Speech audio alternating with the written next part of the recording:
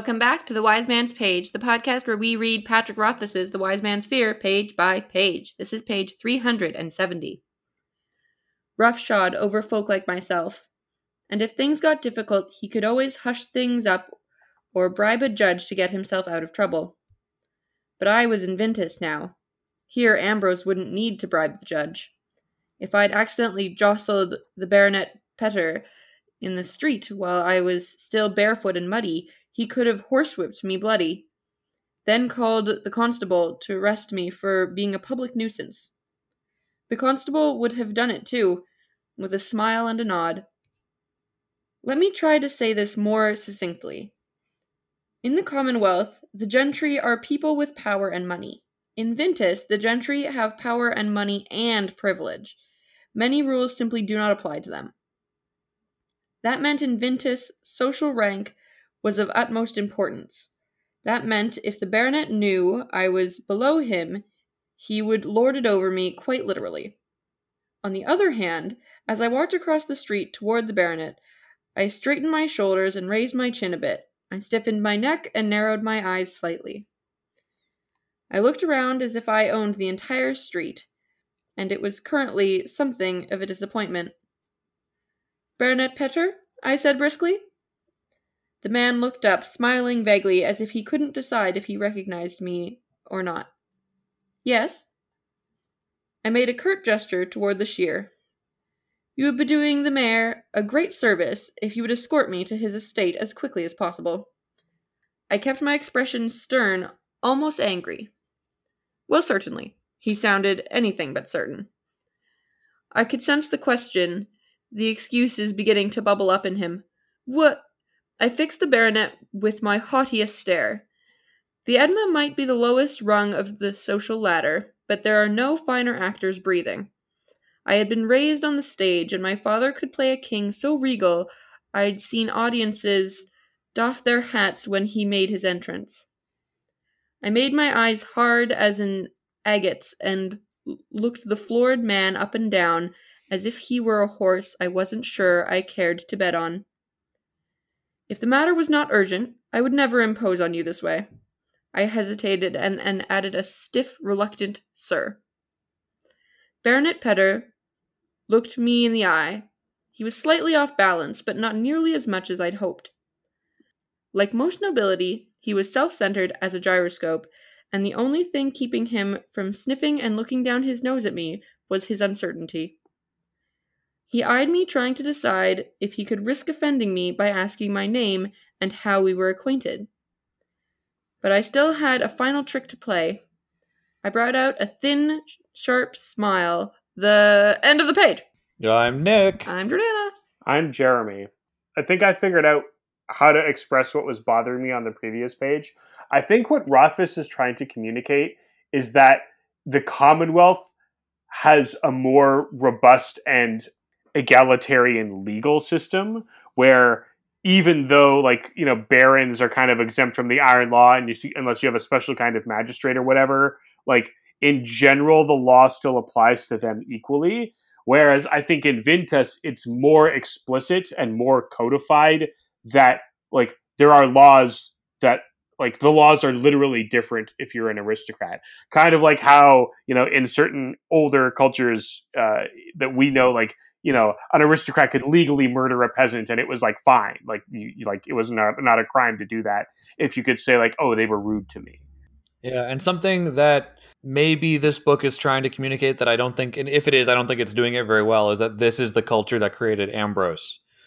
His behavior is relatively common, par for the course in a culture like this. I'm not sure if that's what Rothfuss is kind of trying to get at, because that's not really what I take away, and I actually kind of forget where Ambrose is from most of the time, and I need to be reminded that this is Ventus and he's from it. But maybe that's kind of what Rothfuss is trying to say here. Yeah, and if it is, maybe he could have made it a little bit more explicit that that's what's going on. I also think that this is fun because Kvothe is having to put on an act in a way he hasn't had to in a while and pretend to be somebody else. And his entire plan just depends on bullying this guy and keeping him off balance by Kvothe pretending that he is in a position of more power and authority than this baronet. And his entire plan hinges on him bullying this guy so hard with his first impression that the guy won't stop to ask, I'm sorry, who are you? Because Kvothe does not know what the right answer to that question is, right? He doesn't actually know, like, what social rank would I have to be to make this guy listen to me, that he wouldn't already know who I am. Like, he doesn't have an answer to any question, really. Like, if he tells him the truth, then he's, probably going to have to do this guy a ton of favors just to get his foot in the door. So his whole plan revolves around making such a great first impression that he doesn't ask him a single question. Mm-hmm. And he succeeds, and we love to see it. I mean, he hasn't succeeded yet on this page, but we do know that he succeeds. I think it's funny that the things he uses to manipulate the baronet are all like he refers to them as tools. He's taking out a smile. Like it's a thing he's taking out of a toolkit. Yeah. Or he's actively creating the thing. Like he says, he makes his eyes as hard as agates. Mm-hmm. Yeah, but I think what Jordan is referring to is on the next page, we learn that what he brings out is the smile, the condescending smile that the porter at the Gray Man, where Denna was staying, used. And that is what cracks him. And I love that because that's a great bit of like Chekhov's condescension. Yeah, well, just the wording of the sentence at the very end of the page, that's I brought out a thin, sharp smile. Because it's as though it's a physical thing that he is taking out to show. Yeah. I also I've talked about this before, that I don't really buy the way Rothfuss talks about acting as a former actor. This is not my understanding of how actors work, and I don't think I don't know anybody who would agree, but it definitely works in the context of the book, and I think it rings true if you don't know anything about acting, and certainly this like fantasy acting culture of peripatetic people who own very little, but have the idea that they have a toolkit of behaviors and gestures and facial expressions is definitely very attractive in a fantasy setting. So I'll allow it. The way he talks about acting kind of reminds me of older forms of theater that they had in like Renaissance Italy, that they had in like ancient Greece or Japan or China, that are very like stylized, where like if you had a character who was like the sort of stock clown character, there would be like a certain way that character would be expected to behave. So like even if they are not literally the same character from play to play, they're the same type and they kind of work the same way. That is true. Commedia dell'arte works that way in kabuki theater as well. In kabuki theater, gestures and stances and facial expressions have distinctive meaning to them as well. So it's not exactly the same thing, but it's more like, it's almost like a meme or a metaphor, like a certain position or stance or facial expression made by an actor in one of these traditions would be recognized by the audience as communicating something. Like tugging on your collar is a gesture that no one actually does, but it communicates something to an audience in a contemporary way. Yeah, like I do it, but I only do it because I saw it in The Simpsons.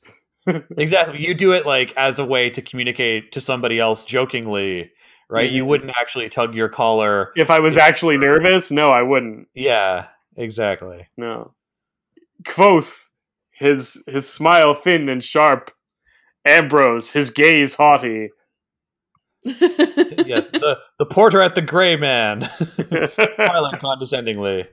All right. Well, we have a letter here from Olaf.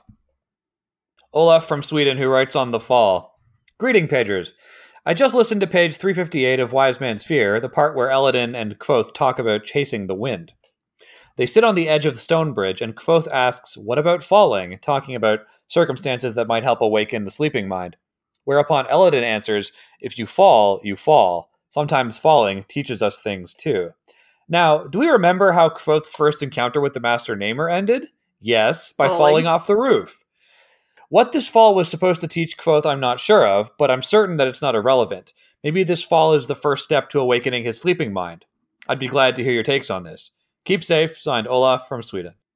I definitely didn't realize it when we were reading it that like his encounter with Elodin ended in falling. Like it didn't register as a connection, but hearing the letter, I'm suddenly like, what? Oh my goodness, it's connected. Oh no.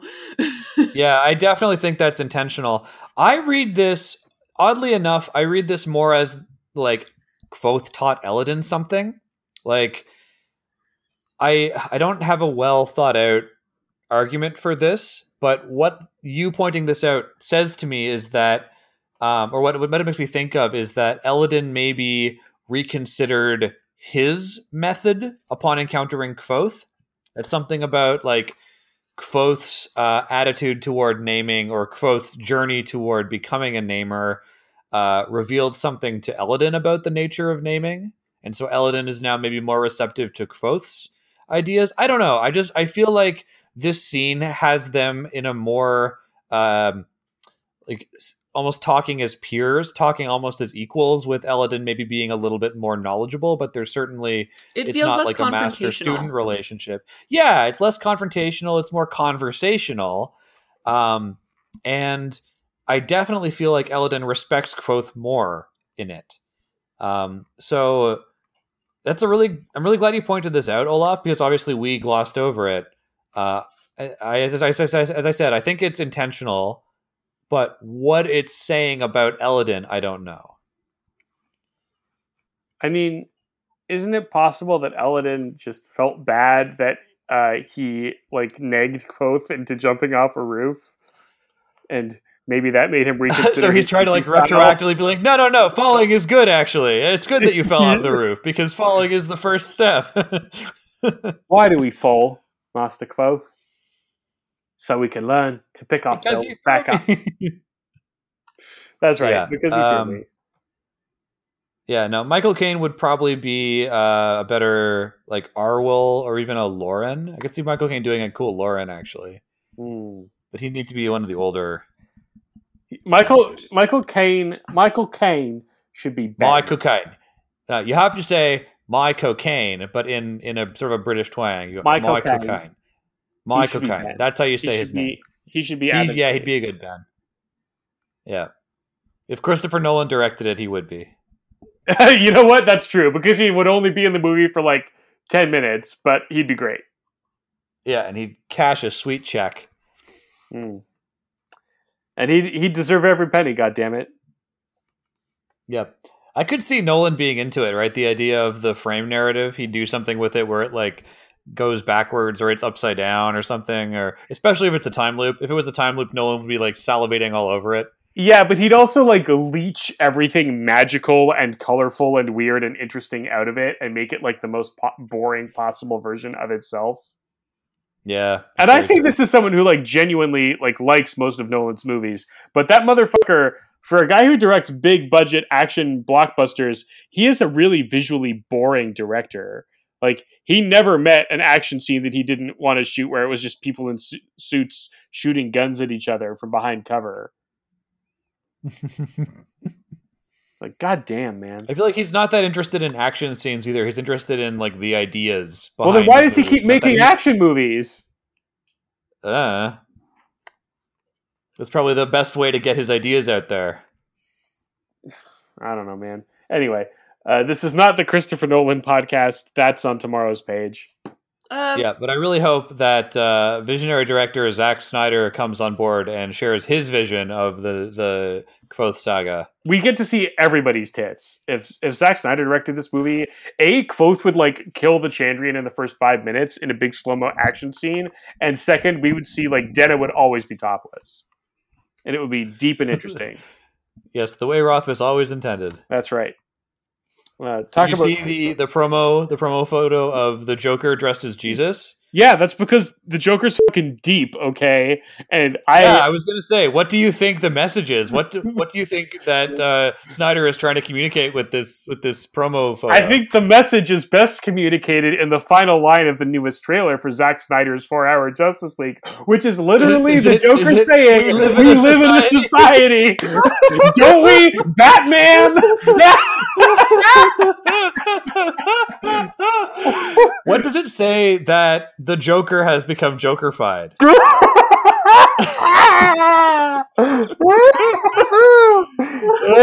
I think it says that we live in the societiest society of all. Yes, it is in fact the most society. It is so Jokerfied that not even the Joker can escape becoming Jokerfied. Yeah, Right, in the world of the Jokerfied, the one with damaged written on his forehead is king. No, that's hang on, Jaron. We can workshop this. This is a good tweet. In the world of the Jokerfied, the well-adjusted is king. In the world of the Jokerfied, the one who does not post is king. I don't know. We can figure this out. I think I got it right the first time personally, but you can find out. Whatever. You can find out how he got these scars on tomorrow's page Of the wind.